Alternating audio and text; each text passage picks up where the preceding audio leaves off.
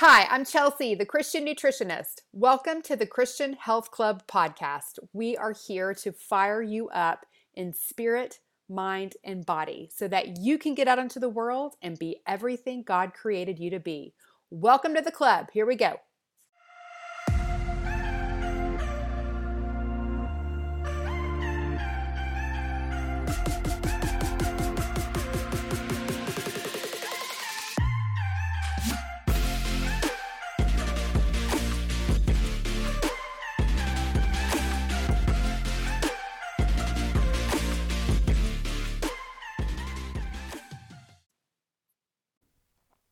Hello, friends. Welcome back to the club. How are you today? I wanted to dig in on this topic a little bit about skipping breakfast. I was in the airport recently, as I've shared with y'all. Several weeks ago, I was trying to make it to Nantucket to get to Jesus Camp. Didn't work out. And so I spent a significant amount of time in the airport. and while I was waiting to catch my plane to come back home, I was just burning some time. I was working on my computer in this little restaurant and sitting at like a kind of like a bar, area. And these guys next to me struck up a conversation with me. And we were talking about all kinds of stuff. We started about talking about perspective because I'd explained what happened, what had happened. I wasn't going to make it to Jesus Camp. I had to turn right around and fly back home. And they were like, oh man, that's such a bummer. And I was saying, it's okay, really. It's not the worst thing in the world. It's all good. It's all about perspective. And then they were chiming in. They're like, oh man, yeah, I'll talk about perspective. We just spent the last 10 days in India and we're so happy to be eating this hamburger and watching football and just so grateful for everything that we have. Visiting there will really give you some perspective. So we were having this long conversation. And then as I was packing up to leave, it came up that I was a nutritionist. It might have been my platter of vegetables and cauliflower hummus I was eating. That would have, like, why are you eating that? And they're having hamburgers. But anyway, so it came up I was a nutritionist. And yeah, by the way, I found that, and that was airport food. Like this platter of beautiful, fresh, raw vegetables and cauliflower hummus. And one of the vegetables, one of them was a watermelon radish, which I had never seen in person. So beautiful. And I had to ask the airport guy what it was. And he told me. So I learned something new and had a new eating experience there at the airport. But anyway, when one of the guys found out I was a nutritionist, he was like, "Oh, can I ask you two questions?" Because I was packing up. I'm like, "Yeah, gotta get going." I'm like, "Yeah, sure. What?" And he said, "Okay, what do you think about intermittent fasting? And isn't it bad to skip breakfast? I thought breakfast was the most important meal of the day." Well, y'all, I mean, hell, could he have just dove into my wheelhouse anymore? I'm like, he just threw me the biggest softball. I was like rubbing my hands together like a kid in a candy store, like, ooh, I can't wait to talk about this. And so I launched in and just started talking all about it. So much so that I almost missed my plane. I ran to the gate and everybody was boarded. I was the last one. Oh, holy moly. That would have really been a bummer had I missed my plane to get back home. But I didn't. But you know what that made me think is those two questions that he had. Sometimes I take for granted that everybody's on this intermittent fasting, train, and we all know the perks of it and, understand, this idea about breakfast and all that kind of thing. But that's not true. That was his first question. And so it's a very hot topic out there. And so I wanted to dig into it because, we hear that breakfast is the most important meal of the day. It's been drilled into our head for years. And so maybe you feel a little bit, confused or just a little unsure of how can intermittent fasting and skipping breakfast and all that work together and be good for you. So that's what I want to talk about today. And I think what we have to do first is tackle the assumption that intermittent fasting means that you skip breakfast. But y'all, nobody skips breakfast. Okay? The word breakfast comes from the two words break, fast. Okay. When we're sleeping, we're fasting, which means we're not eating. And so when we have our first meal the next day is when we break the fast. So the origin of the word breakfast is really, it's alluding to time and not food. Okay. So whatever your first meal of the day is, regardless of the time, is actually your breakfast. You are breaking the fast. Now, you might think, oh, that's kind of splitting hairs, isn't it? But I think it's important to understand that context of the word. I'm such a word nerd too. I love, origins of words, but it's important to kind of consider the concept of breakfast as time and not necessarily just food, okay? But I think when we're talking about this, the more accurate question to ask is it bad to delay breakfast? Because what we've heard is that it's important to eat breakfast within an hour or so of waking in order to, quote unquote, fire up the metabolism. We've also heard that people who eat breakfast are more successful in losing and maintaining weight. And we've heard that, in order to have enough energy, you've got to get up and eat breakfast. And so you can concentrate and you can focus, okay? But here's the thing. When you wake up, your metabolism is already on fire. And this is a big if you are metabolically flexible. That is the key. So being metabolically flexible means that you can easily burn both sugar and fat for energy. Okay, those are two sources of fuel. That's what our body uses for fuel, sugar and fat. Okay, this is how God designed us to be metabolically flexible.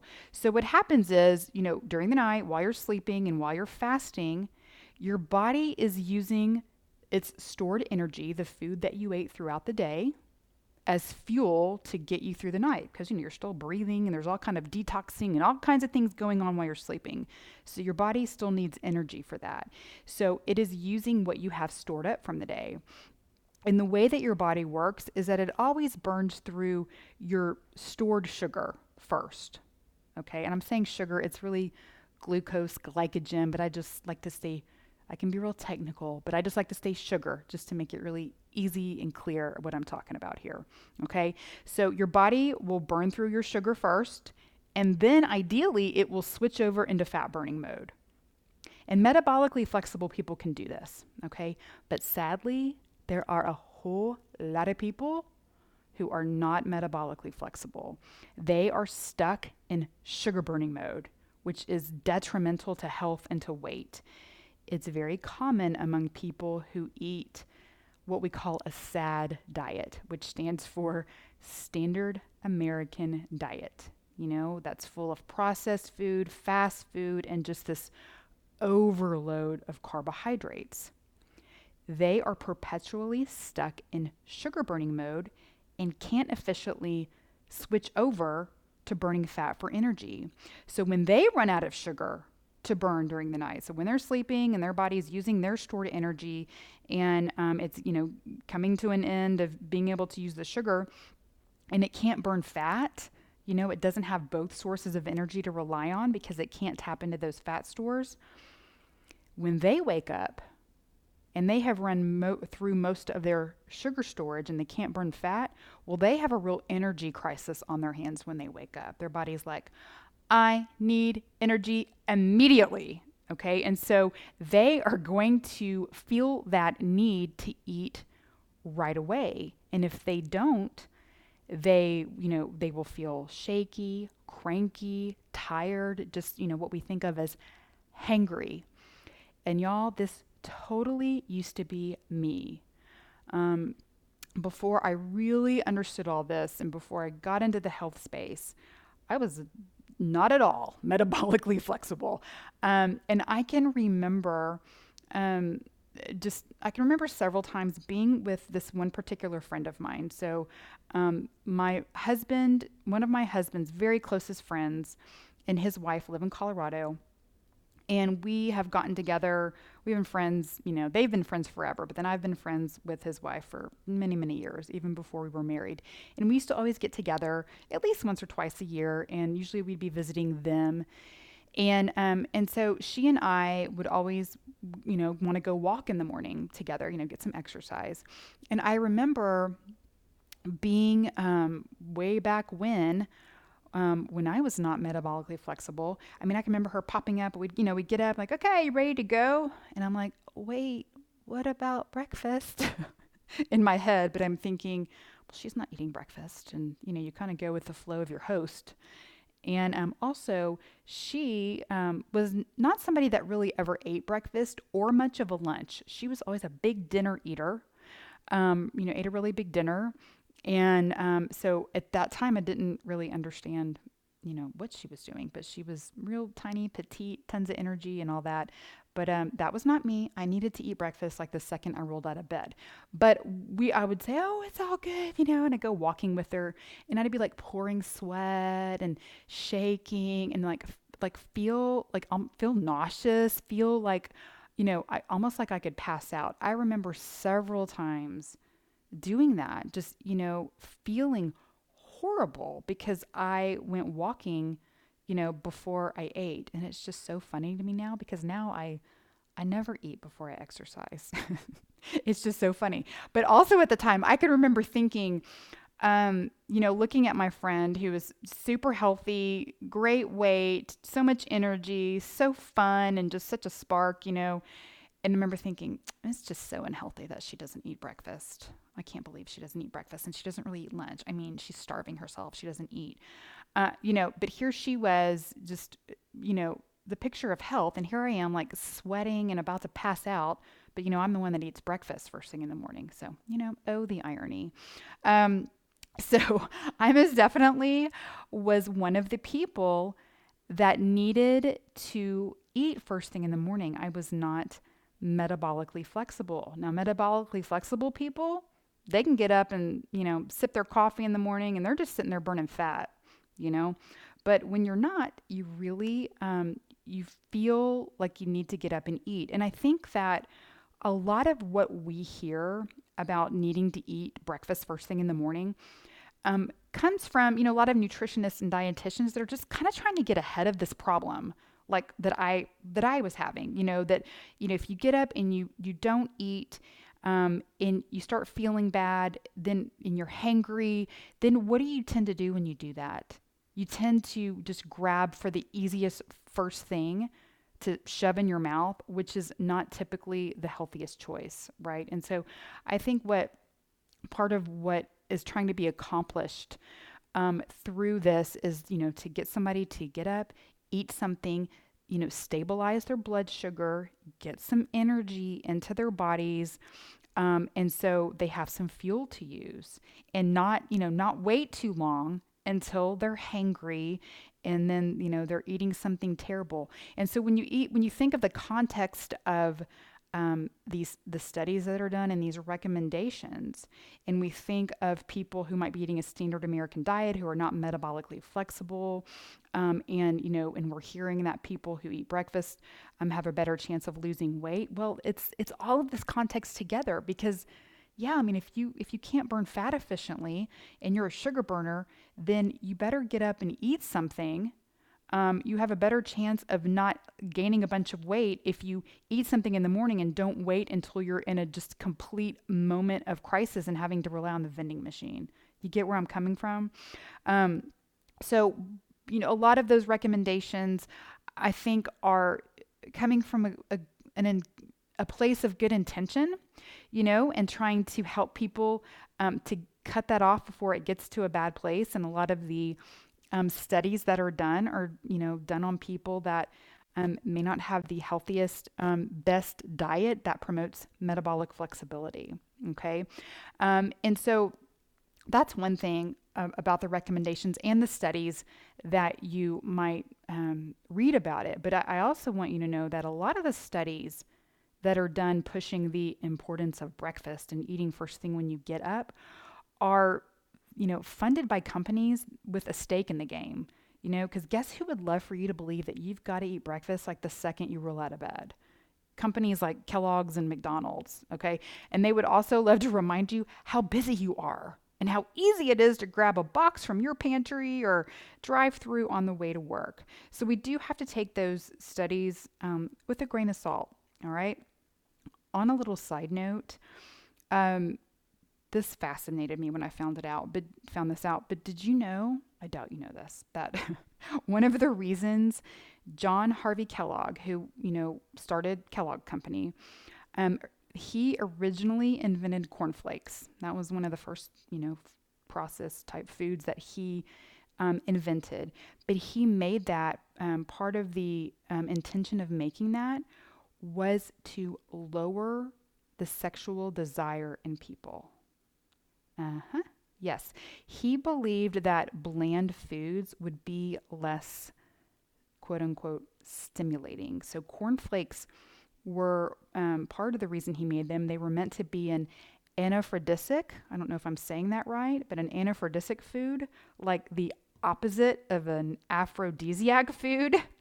He thought he was actually quite an interesting guy and pioneer in health, and a lot of the things that he, believed and worked for, I agree with. He was really into the gut, way, way back when, now we're really discovering so much about the gut, but he was interested in the gut and gut health way back then. Interesting, but this piece of it was really fueled by his religious beliefs, and he felt like stimulating foods like meat and spices would lead to unbecoming behavior. So he was trying to keep things bland over there. What's kind of interesting about that is that now we know that an excess of carbohydrates, which is, and sugar, which is all cornflakes are, carbohydrates and sugar, can negatively affect your libido. So when we get too many carbohydrates in our diet, too much sugar, it really throws your hormones out of whack, really can mess up your libido. So Kellogg was onto something there, You might want to think of that, ladies, before you grab your next box of cereal. But anyway, I just had to give you that sidebar because I thought it was so fascinating. But as far as the studies go, like I said, we have to take them with a grain of salt. Some are legit, some are total propaganda, and some just need more context. But that's why there are so many conflicting viewpoints and studies out there, and why you can, hear about one study that says that breakfast is the most important meal of the day, and then and that you have to eat right when you get up, and then another study that says that intermittent fasting is awesome for you. So I know it's so frustrating and it's so maddening, and it's what led to this conversation with this guy in the airport. But it's, why, when we're talking about these studies, you always have to consider who funded it, who the people participated in this study, and just the context all around it. Okay. So another thing about the breakfasting and the intermittent fasting, one common misbelief I think that's out there is that you can't break your fast until midday. So it's really popular. There's, a lot of people do a 16-hour fast and break their fast at noon. Okay. But that's not a set rule at all. You can choose whatever fasting window you like. I usually break my fast at about 9 a.m. Sometimes I go longer, but usually my more consistent time is to eat at 9. So I prefer an early dinner and an early breakfast. And some people prefer a later dinner and a later break fast time. And either way is fine. You can choose what works for you. And also, your fasting window doesn't have to be 16 hours either, because, you can choose that as well. I don't fast 16 hours every day. I range anywhere from 12 to 16. I usually average about 14, most times. Sometimes I go 16, on the weekends it might be 12. So really you have to make it work for what is, your lifestyle, what works in your life. And then I think that what's more important to consider, or another major piece of this, is what you break your fast with. So what food are you going to make your first meal of the day? All right. What we want to do is choose foods that set the tone for stable energy, mood, and appetite throughout your day. And whatever you eat for that first meal really influences this. And it is, again, I think it's another reason that nutritionists and dietitians who give this advice of eating first right when you wake up, eat your first meal of the day, is because they are trying to get ahead of setting that tone, and setting the tone, the mood, the energy levels for the rest of the day. The best way to really create these even energy levels and mood and regulate your appetite is to get protein and fat at breakfast. All right, carbs are fine too, but just remember that too many carbs without the balance of protein and fat will crash your energy tank sooner. Okay, so the more carbs you eat, the more your body relies on burning carbs for energy. It doesn't need to tap into the fat for fuel if you're constantly giving it carbs to burn. You're essentially teaching your body to be a sugar burner. And in order to be metabolically flexible, you have to allow your body that opportunity to use fat for energy. Okay?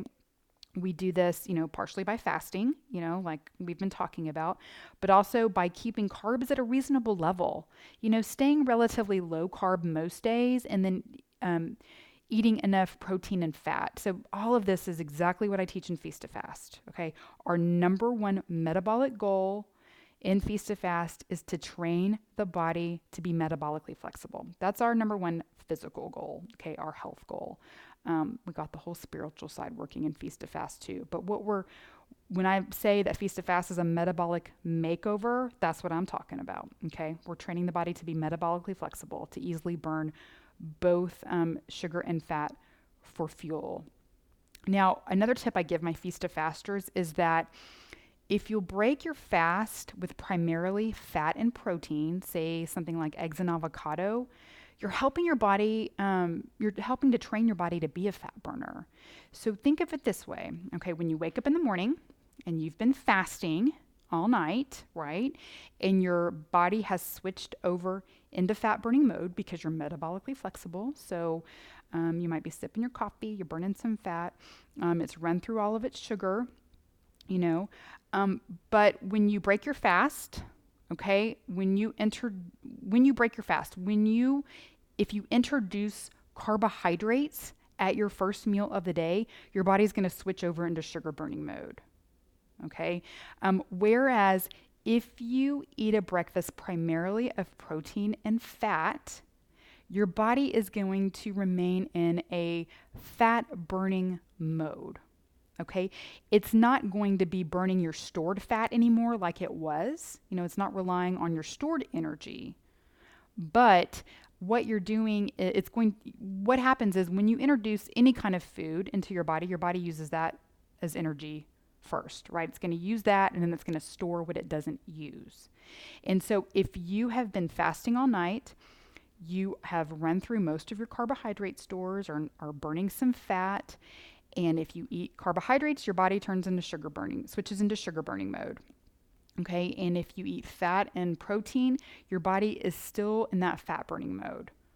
Okay. So it's a way to help train your body to utilize fat for energy. Now, that doesn't mean that I don't ever eat carbohydrates for breakfast, okay? Because sometimes I do. Sometimes I eat more of a fat burning mode type breakfast, and that might be like eggs and avocado or bacon. I'll throw some greens in there sometime, like I love some spinach or some kale, some leafy greens. That's not a significant enough amount of carbs to switch you over into sugar burning mode. But sometimes I like a sweet potato for breakfast, and that definitely will pop you into a sugar burning mode. Sometimes I like banana pancakes. That will definitely pop you over into a sugar burning mode. And that's fine, but it's just kind of one of those little strategies that we use that while you're training your body to be metabolically flexible if you'll make that first meal of the day more fat and protein centered. Then it really helps your body to recognize how to do that.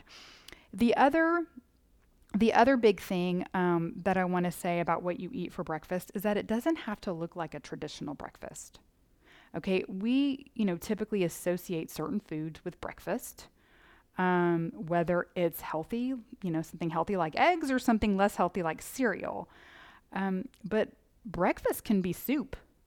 Breakfast can be leftover meatloaf. Breakfast can be roasted vegetables and chicken.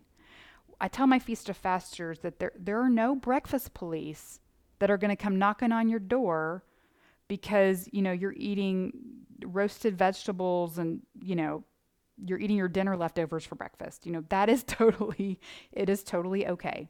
Nobody is going to arrest you for that. What we have come to know as breakfast foods are really courtesy of those manufacturing companies and the fast food restaurants, like I was, saying, like Kellogg's, like, Carnation and Dunkin' Donuts. And, they really narrowed our minds as to what breakfast is. But historically, there wasn't such a delineation, or choice among the meals. We are so spoiled by food abundance, which is just a really beautiful blessing. Well, it's kind of a blurse. My friend says, there's this thing that's like kind of a cross between a blessing and a curse. It's a blurse. And, we are blessed with food abundance, but sometimes I think, it just too much is what's throwing us off track here. But we forget that our Bible brothers and sisters they didn't have grocery stores and refrigerators, and their choices were more narrow, and they didn't have the options we had. They didn't have as much food as we had. So their breakfast would have just been, kind of whatever they were eating normally that was available to them. In one of the Bible stories, Jesus and his disciples had fish and bread for breakfast. Okay, so there you go.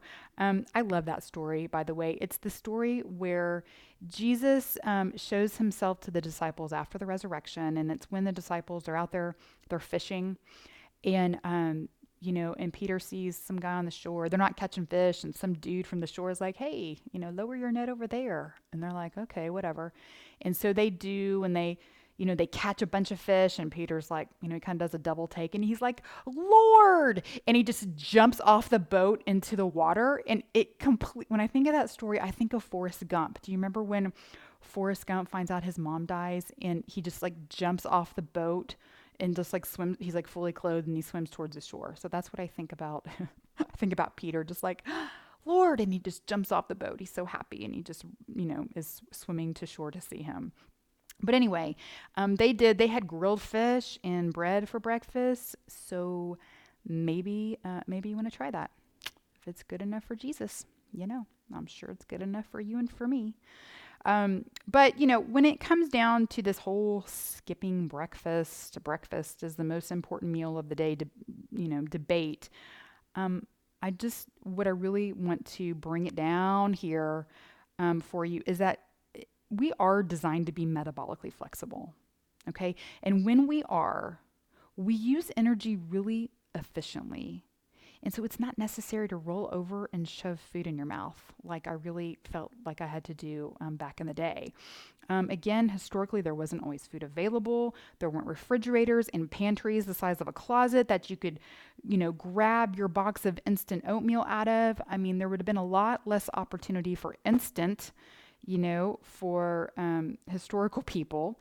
It would have taken a little bit to, fry up the fish and the bread. And so just remember, just kind of, put on your thinking cap a little bit and think about all of the people in the world who've, all of these years and historically speaking, that did not have food even available to them first thing, in the morning or maybe for days. And so that is the reason God designed our bodies to be metabolically flexible. It's our protection. It is designed for us to be able to sustain ourselves when there is not food present, whether that is for, 4 or 5 hours, for 12 to 16 hours, or maybe even 2 to 3 days if that was the situation, historically, by choice, by fasting choice, or just because there was no food. And so that's really what I want to leave you with today. And I hope that that gives you a little understanding. This kind of what I told my airport guy. So hopefully this, helps calm your fears if you have any about breakfast being the most important meal of the day and such.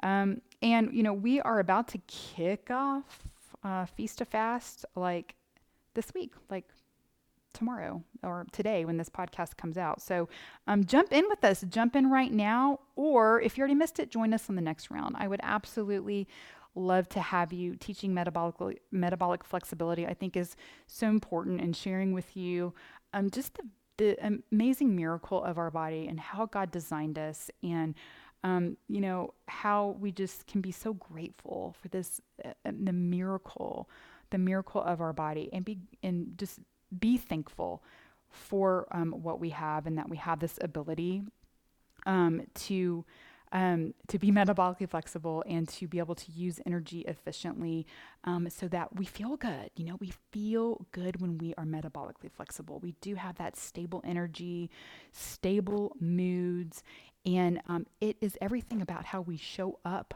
for our people.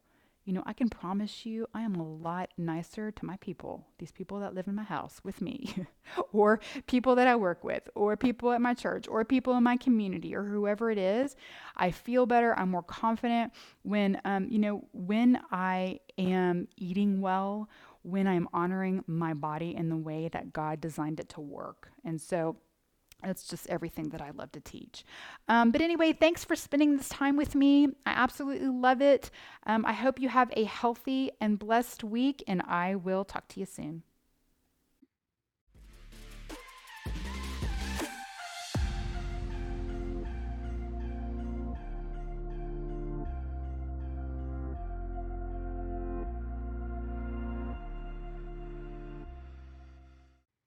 Hi everyone, remember that my mom is an awesome nutritionist, but she's not a doctor. The information in this podcast is not intended to diagnose, treat, cure, or prevent disease. Always talk to your doctor before making changes to your nutrition or exercise program. Thanks for listening. Have a healthy and blessed week.